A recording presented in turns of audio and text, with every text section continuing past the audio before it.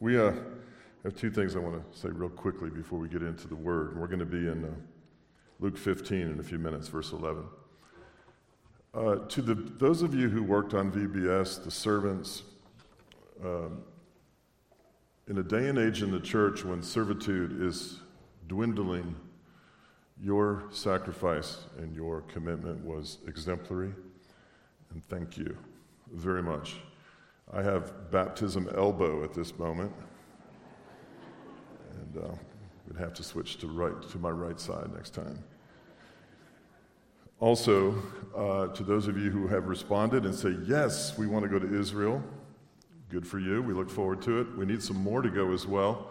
So I was thinking about, we just sang the Lord's Prayer, and I could not listen to that song, that sweet prayer, without thinking of the Mount of Beatitudes and the rolling hill that ends in the Sea of Galilee. And I could almost see him standing there on that hillside, preaching that sermon. And I thought, don't let anyone miss the opportunity this side of heaven to be there. I don't have words for it. Consider joining Angie and I. She's in the back on your right as you exit. There are many good-looking people back there. She's the most beautiful. You'll see her, and she will give you some information on how to get more information about how to go to the Holy Land. So we look forward to that. Okay. Net worth. What is your net worth? I do this, I don't know, I started it one day. I happened to be watching the TV show, and some actor or somebody was on there, I don't know, and I just said, I wonder what their net worth is. So you Google it, and it comes up. And then you go, well, then I play a little game with myself. If I can guess their net worth based on what they do, their profession, do they produce direct, are they an athlete, whatever, are they an author? So is it strange? Yes, it's an incredibly odd thing to do. I grant you that. I mean, I know it's strange, but I do it. And I've gotten pretty good at it, actually. You see, Jerry Seinfeld, his net worth is $950 million. But George Costanza, Jason Alexander, who plays with him, his net worth is 50. How'd you like to go to work every day with somebody, sit in the same office, to collaborate around the same table, and one guy's worth $900 million more than you are? How about that? That's weird to me. Leonardo DiCaprio, he's at 260 million. Beyonce, what would you guess Beyonce to be? 500 million. It's not bad. Huh? Maybe some perfume, a few songs. She's got $500 million. Oprah, she's got networks, $2.5 billion. John Lithgow, so he's a character actor, so he's not a lead actor. He's got $50 million net worth. So you take all his assets and you subtract all his liabilities, Adam Sandler, who basically doesn't act. He wears baggy shorts and he's himself 24/7. And for that, he gets $480 million. And he's waiting for an additional $350 million when his deal with Netflix finalizes. So we could say that he's at $830 million for wearing baggy pants. Will Ferrell, probably the greatest waste of financial money in the history of the earth, $160 million. Will Ferrell says something a little bit about, I think, our culture. David Green, Hobby Lobby, $4.5 billion. Pretty strong. Then sometimes I get a little bit off, and maybe, I'm channel surfing, and I think, let me hop over to somebody else. Who would have the same net worth as John Lithgow, character actor? Well, Joel Osteen, $50 million. There you go, $50 million. Makes sense? Stephen Curry, two of his greatest fans right here, $160 million. I don't know how much of that you've given to him, but good work. Elon Musk. Of course, you got to take his total and subtract like his car payments and stuff like that. Car loan and cable. $213.9 billion. So we needed the 0.9 billion to really get a feel for it, 213.9. So what is your net worth? What is your net worth? Proverbs 13:22 says, a good man leaves an inheritance to his children's children. That's interesting, isn't it? This whole idea that fathers, and I would say mothers as well in our culture, sort of have this biblical sort of, I don't know if it's, what you call it, a mandate or encouragement or statement that out of our abundance we should have something set aside for our children and our children's children. That can be a bit convicting, actually. But that's what the Bible says. And here you have this culture where you transfer wealth through land, cattle, and sheep and such.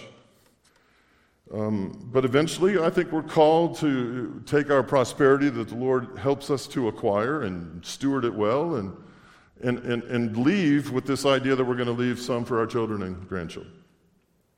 All right, I'll go along with that. Notice this one. It says, Luke 15:11, there was a man who had two sons, parable of the prodigal son. The younger one said to his father, Father, give me my share of the estate. So he knew, the kid knew, what the deal was, right? So he divided his property between them. Not long after that, the younger son got together all he had, set off for a distant country, and there squandered his wealth in wild living. I have relationships with people in the body of Christ sometimes, and we'll get in these conversations. They say, could you give me some advice? And I say, well, I don't give advice. Or they say, could you share wisdom? And I said, well, maybe, I don't know, let's see. And then they share the situation. I have a son or a daughter who's sort of a black sheep in the family. Should I give them an inheritance equal to my other sons and daughters? They're asking me this, right? So I do the best I can to do the little two-step out of that conversation. I don't know. What's the answer? Seek the Lord, right? You can always fall back on that. But here's a guy who probably asked the same question. If not others, his friends down the street, other farmers, or maybe even God himself. Of course, it's a parable. I'm not sure it even happened. But the fact of the matter is, here's a guy who gave his inheritance early to his son. This is interesting. And don't you think he knew his son kind of knew him? Don't you think he probably had an idea that if he gave his inheritance to his son, that his son would probably squander it?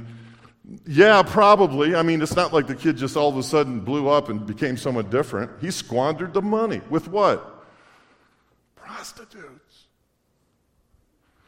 So his dad, he had to have some idea that this kid had this propensity to be, kind of off the reservation, so to speak. But he gave it to him anyway. Isn't that interesting? Now, he didn't even bring it up with the other son who was,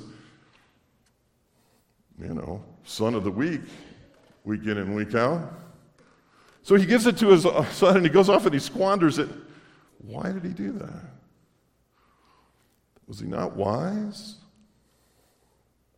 Why would a father do that? It's an interesting question. Do you know that inheritances received, large or small today, are gone in an average of 17 months? It's interesting. Did you know that between 23 and 72 trillion dollars will be wealth transfer in the next 50 years?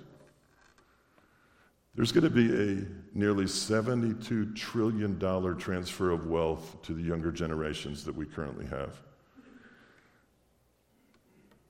If you need a reason to pray after that, you didn't hear what I said.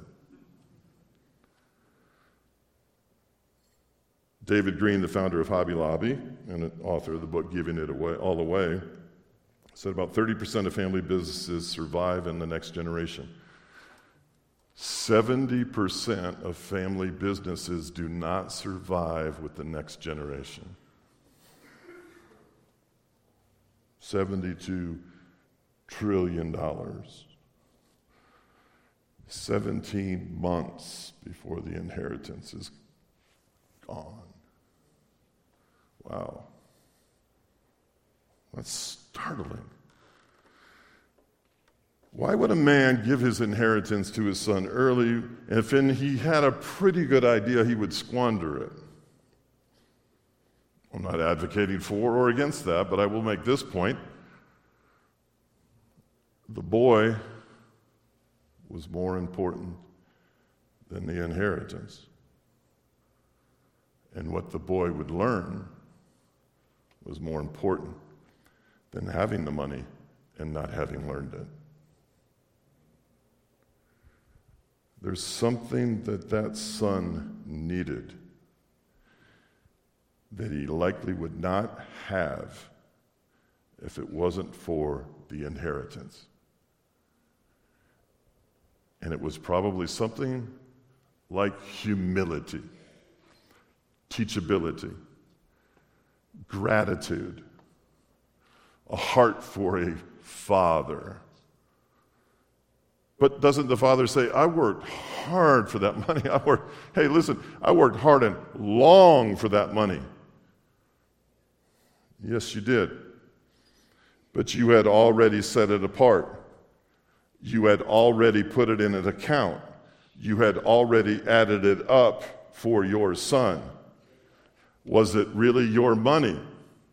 Or were you simply managing your son's money for him until you die? Knowing his son and knowing the propensity for him to squander it, he gave it to his son anyway and waited for his return, knowing he would have to.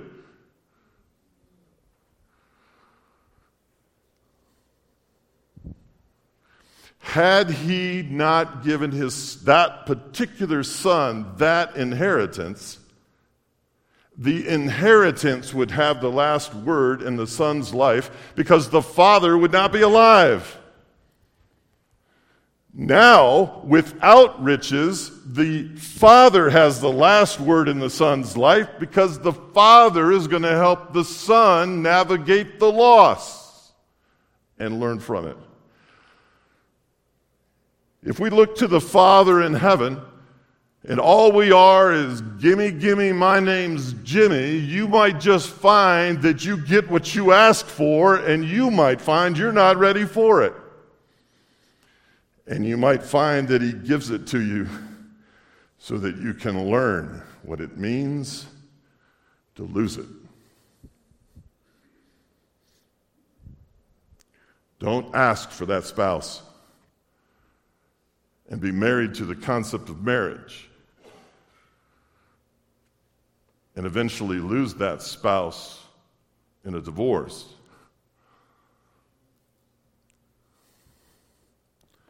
God didn't give you the spouse to divorce, but now you're going to have to learn how to navigate loss. What's got the last word? Hey, what's your net worth? What's your net worth? On a financial level, I have no idea what your net worth is, nor do I care, and nor is it any of my business. Your heart is my business. Your net worth is not. Ephesians 1:18, I pray that the eyes of your heart may be enlightened in order that you may know the hope to which he has called you, and the riches, and the riches, and the riches of his glorious inheritance.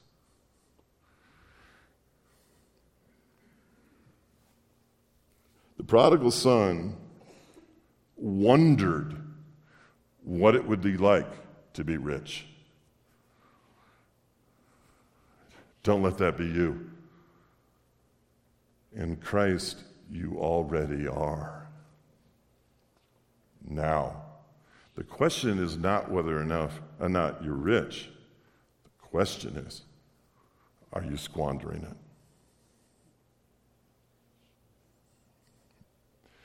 You are incredibly rich in Christ. Are you stewarding that abundance? Can you look at this man and see him squander that on casinos and wild living and drunkenness and prostitutes, and look at him and go, what is that guy thinking? But yet you have 100-fold, 1,000-fold his riches, and ask yourself this question: am I squandering the power, the wisdom, the clarity, the insight, the enthusiasm, the knowledge, the inspiration, the anointing of the Spirit of God? Okay, once you open up the can of worms, I guess everything's pretty much fair game.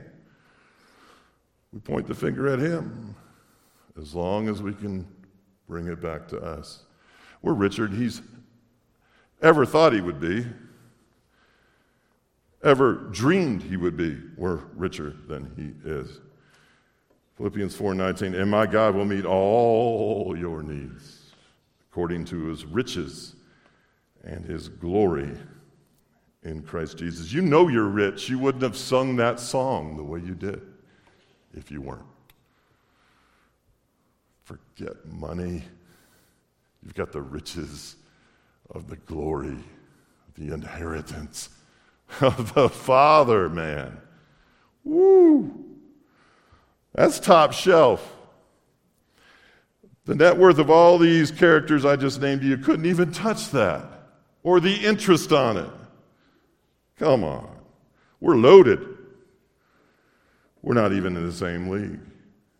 As I've told you before, we're the wisest people on the face of the earth. Let's simplify it. Of every single person on the face of the earth, we are among the wisest. Why? Because the rest of the world outside of Christ can't answer these very simple questions. We know where we've been. Everyone knows that.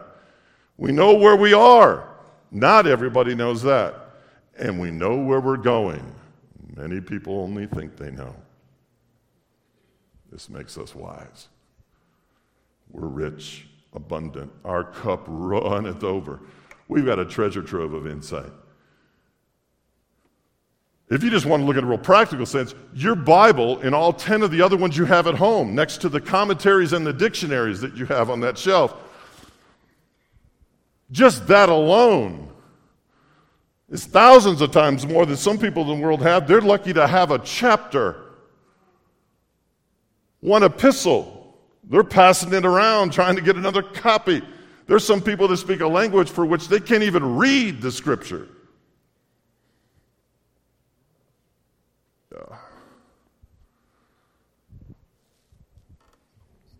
Do we take for granted the living Word? We're not filthy rich. Oh, we're holy rich. We are holy rich. Given a document executed by a counselor, we have a executed last will and testament we know as the New Testament, which lists all of the things that we have inherited in Christ. The Spirit of God, the executor of the will, tries daily to explain to us the abundance that we've been given in Christ so that we could not squander it and squander the time to utilize it.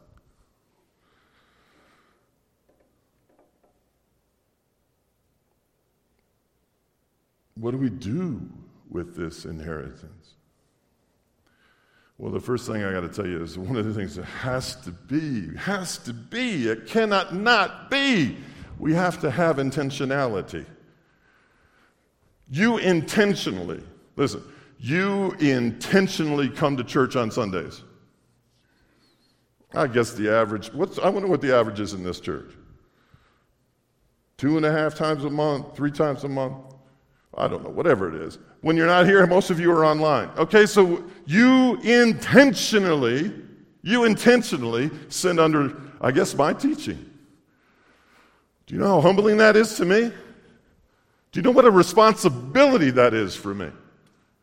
Do you know what James chapter 3 verse 1 says about that? It is Petrifying to know that people would come intentionally to receive something from the Word and count upon me to somehow rightly divide it. That is a scary thought, if anyone ever thinks about it. I don't know how you could think about it if you're trying to keep up with $50 million. But that's a sobering thought. And I can tell you, it takes intentionality to prepare something to say to you and respect you in the process.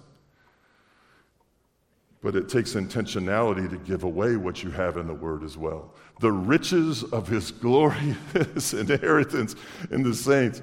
Man, you've got to have some sort of intentionality on a daily basis. There's so much to give away that's been bequeathed to you in the New Testament. There's so much to give away. The problem that we have is there's not enough time. If you're really honest, there's not enough time to give it away.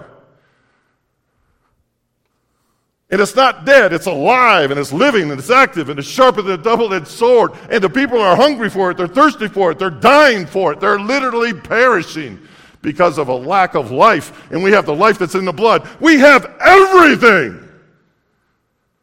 How could we ever withhold that from other people? How is that even an option? How is that even a consideration? How is that even a reality? That would be like the richest man in the world, whoever that is. Maybe I listed him. I don't know. It would be the richest man in the world. And poor people come before him every day, and he doesn't give them a dime. Not a dime. That's how rich we are. We're richer than he is. We are richer than the richest man in the earth in Christ. How is it possible in this realm that we could withhold something from somebody that needs it? I don't know. My concern is I have this thing on my head. I got like 20 years to live. I don't know what that means. Maybe it's less, maybe it's more. My greatest concern is I don't have enough time to give away what I've been given. I want to give it all away. You need a mode of communication. You need the people. You need everything. You got to get it out. I got to print it. I got to broadcast it. I got to teach it. I got to preach it. I am so caught up with giving everything away, I can't stand it. I'm too rich. That's my problem. And it happens to be your problem too. Deal with it. I don't know what your net worth is. It's incalculable. No idea. You can't even calculate it. But let me ask you the question in a different way. I'm going to ask you the same question in a different way. Hey, my friend, what's your net worth? What's your net worth? Matthew 4:19, come follow me and I will make you fishers of men. We got a group of guys that sit in this church every Sunday. They're down there fishing in Florida right now. Got a nice trip going on, get a nice tan. They can catch all the fish they want, but if they can't get that net in the water and get it up out of the boat, ain't going to happen. What's their net worth? I don't know. I hope it doesn't have a hole in it. At least not a big one. I hope it's ready to pull in a harvest. I hope it's not broken. I hope it's clean. I hope it's not rotted. You see, when Jesus came along and said, come follow me, I'll make you fishers of men, you know what they were doing? One of them was cleaning the nets. One of them was repairing the nets. And one of them was stretching the nets. That's when he asked them that question. Come follow me, I'll make you fishers of men. He was very much aware of the state of their nets. You are so wholly rich, you and I intentionally ought to be doing one of three things on some level with our kids, our grandkids, our neighbor, our enemies, somebody. We got to be cleaning some nets, repairing some nets, and stretching some nets. So what's your net worth? It ain't worth nothing if you're not using it. If you're not catching fish, it ain't worth a thing. Give it to someone else. Let them use it. I'm asking myself the same question. What's my little net worth? Who or what have you caught? Rich man and rich woman. Who or what have you caught? Who or what have you taught?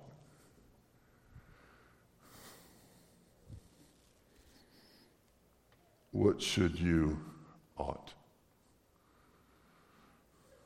If you start to look at the absolute treasure chest of knowledge that has been accumulated over decades in many of your lives, and you somehow converted that into coins or bills, and you set it in your living room, and you watch just buckets upon buckets of knowledge and experiences and testimonies over the years just dumped out on your living room floor. When it got above the windows and it started leaking out into the front yard, would you get the point that you're rich? More importantly, would it dawn on you how that guy down the street from you is in poverty?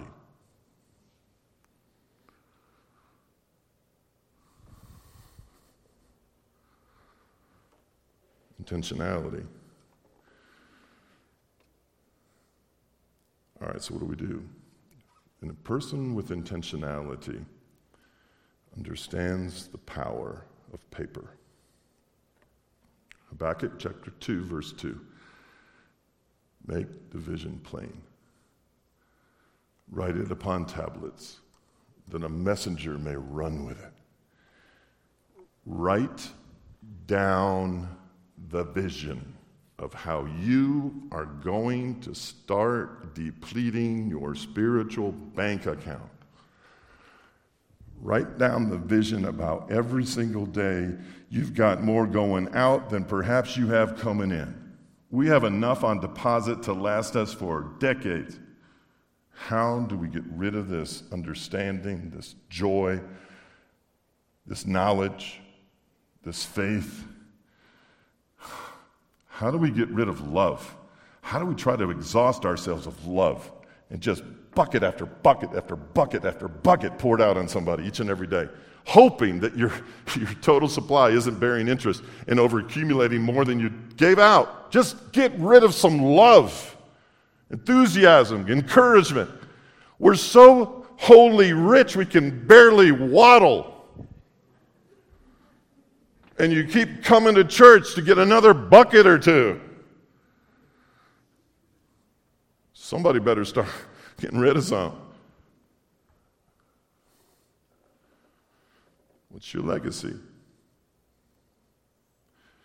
You don't have one that's not on a piece of paper. You've got to be intentional. What am I going to give to my grandson, and how often am I going to give it to him? What about this neighborhood? What about this lady who works for me? What about the lady at the dry cleaners? I got to start getting rid of some of this stuff. I'm getting old.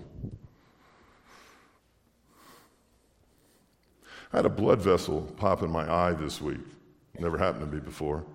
It's minding my own business. And I thought, maybe I'd ask you guys. You could help me out. Is that something that just starts to happen? I don't know. What is that? I play backgammon online. I'm an expert, actually. But this baffles me. Every ad that pops up when I play backgammon has to do with neuropathy of the feet. Is that something that I should be aware of? Is that? Everybody wants to talk to me about that. Is that what I'm looking forward to?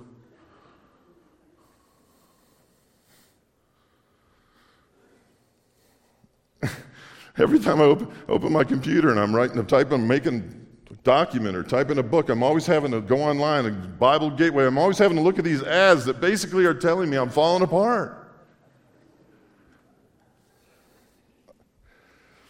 I found the answer. I'm getting a Superman costume with a washboard ab like Thomas Bates did. That guy hadn't done a sit-up in I don't know how long. It looks like he's been doing them every day of his life. Superman. What have you caught? What have you taught? And what should you ought? Wednesday night, we had a good time. I enjoyed being here. The church has been struck by lightning twice recently. I don't know how to interpret that doctrinally. I don't know if we need to run off the mountain and go hide in Clayton, or we need just God's trying to tell us some power is about to be loosed in this place. I have no idea, but we'll find out. So far, everybody's alive. This is great. We've had some cars die out there. The internet died. Cameras died. Lights died. Panels died. But we had a good Wednesday night in half dark. And the homework assignment was to go home and pick 10 areas of life. You know what they are. Marriage, money, something's always having to do with finance and romance, or the lack of either one, or the abundance of both. Parenting, education, hobbies, vocation, whatever. Look in your treasure chest. What do you have in there that you need to be writing down, start sharing with people? How are you preparing your grandson and granddaughter and great-granddaughter and great-grandson? How is your legacy going to have the last word, not their situation? If I had to do it all over again, God knows I've made a lot of mistakes. If I had to do it all over again, I'd adopt a story for my family. What's a story? I read this article one time. This man was having trouble with his teenagers. They were just being normal teenagers, I guess. And he got the whole family together. And he says, I want us to decide what ministry, what work that's going on in the world somewhere that we're going to be, as a family, we're going to get involved with and support.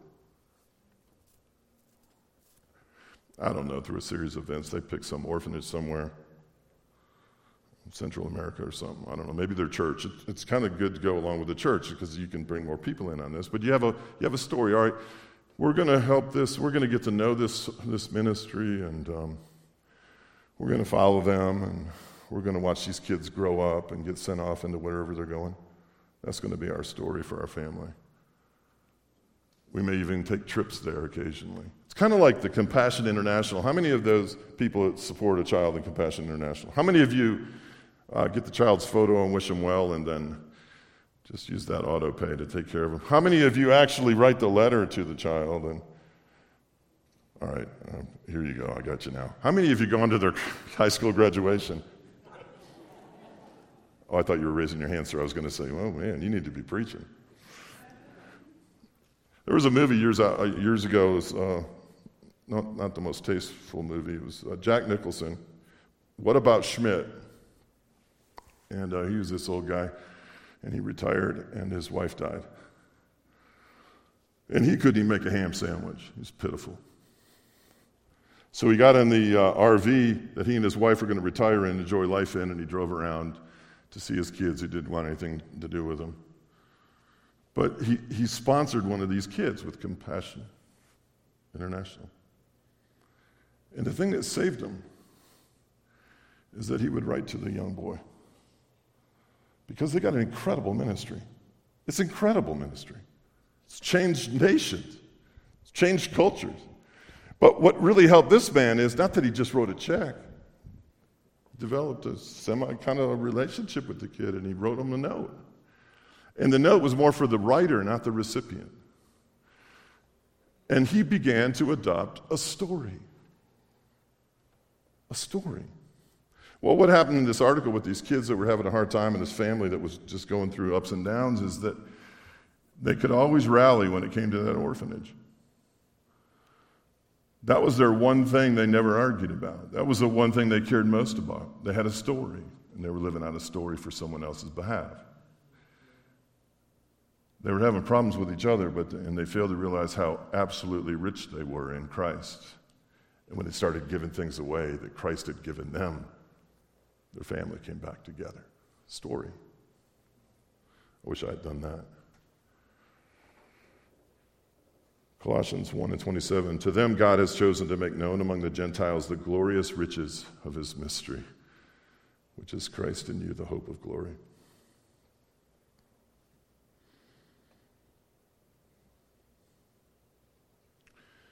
I end with this on this Father's Day. Dads, you have a lot to offer. Grandfathers, you have a lot to offer. Continue to offer. Whether it's received or not, continue to offer. Be intentional. You're wise. You're set apart. You're men of God. You're anointed. And you're rich. Holy rich. Holy rich. Much more rich than you realize. And your family, and your neighbors, your coworkers, people you used to work with. Many of them are poor and confused and empty. Keep giving. Keep giving. Be intentional. In Covington, Georgia, there's a camp there, FFA camp, Future Farmers of America or something, I don't know. It's a pretty nice camp. That's where they filmed In the Heat of the Night, that TV show. Many, many years ago, I went there. And Al Whittinghill was speaking. He used to speak in this church. It was an Ambassadors for Christ weekend, men's weekend, and I was there. I was a new believer. I mean, this goes back to the late 80s. And he was waxing on about something, and I was learning because I didn't know anything. But something struck me.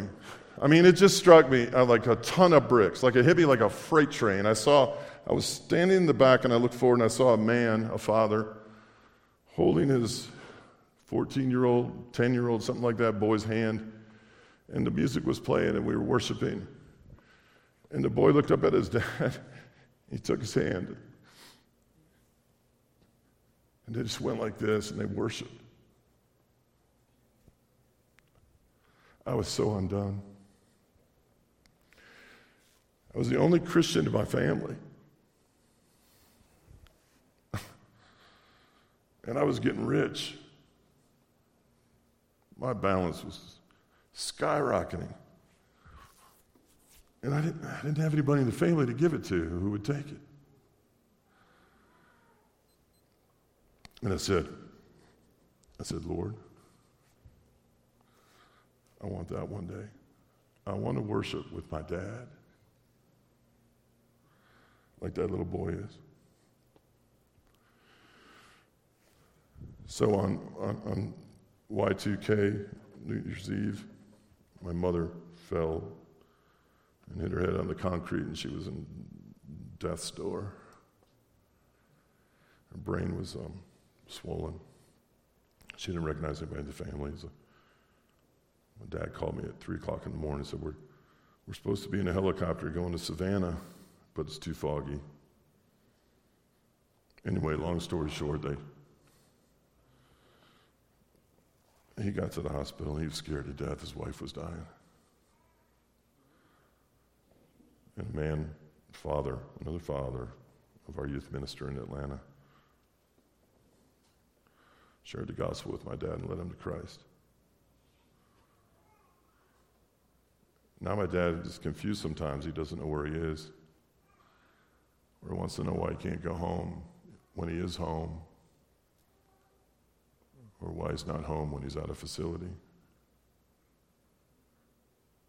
And he's grown in his faith, and he's become richer and richer and richer, but I've never yet had the chance to hold his hand and worship. But I will. I will. And fathers, it's not an easy gig. You got to strap on and stand up. Stand for something. And know how to do it lovingly. Know how to do it. Discern. But give away your wealth. Before you die, give away your wealth. And I'm not talking about money. Because the one you give it to has to know how to steward it. Or to steward its loss. Or its gain.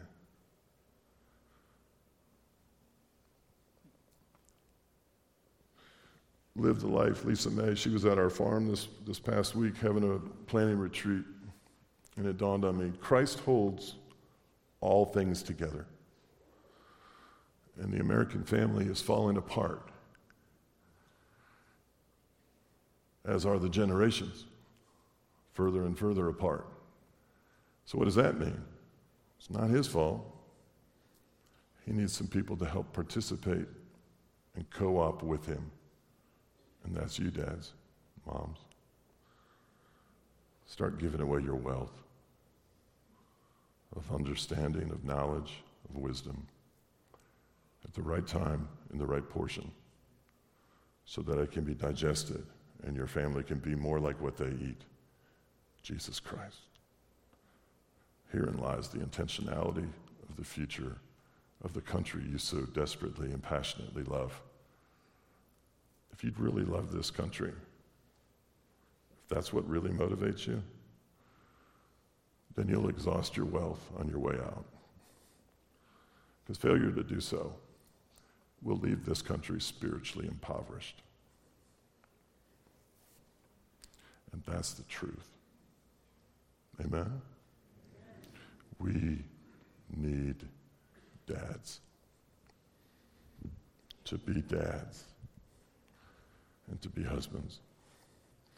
We need this particular dad to learn how to be the kind of dad he needs to be in this current context, and I'm very much aware of that. The communities will come forward. We're going to take Holy Communion together. How appropriate.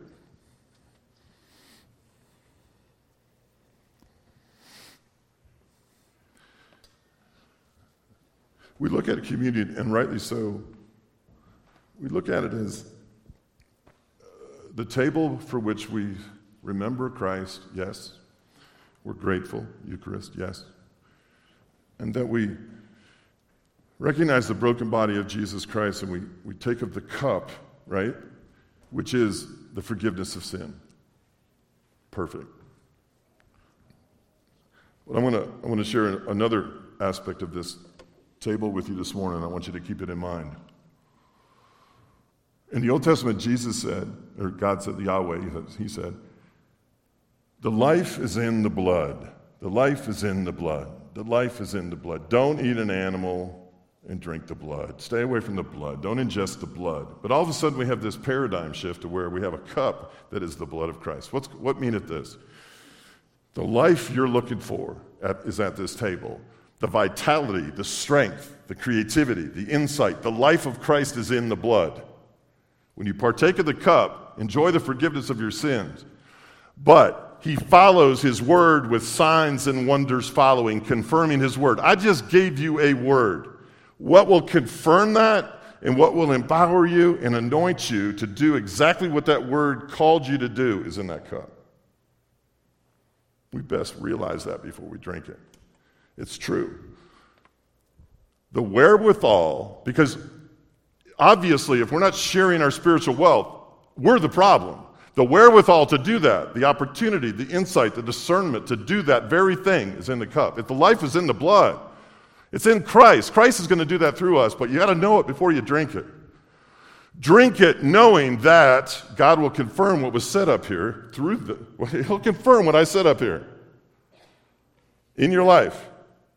You drink the cup and you're aware that you're going to exhaust your spiritual riches. He'll do that. He'll confirm that. So don't sit there and say, how am I going to do that? It's in the blood. It's already taken care of. It's in the blood. Let's pray. The life is in the blood. We need the life. We partake of the cup. We need forgiveness. We partake of the cup. We need to recognize our brokenness. We partake of the bread. We need healing. We partake of the cup. Justification, the cup. Sanctification, the cup. Power, the cup. Overcoming power, the cup. But let the life of Christ well up within us as rivers of living water, and let us be the fathers, the mothers, the grandfathers, the grandmothers we've called to be. In Jesus' holy name, for we are wholly rich. Too much so. Amen. Reverently, take the elements, please, as they're passed. Stay right where you are today and ponder what was said here today and what's resonating in your heart as the elements are passed. Amen.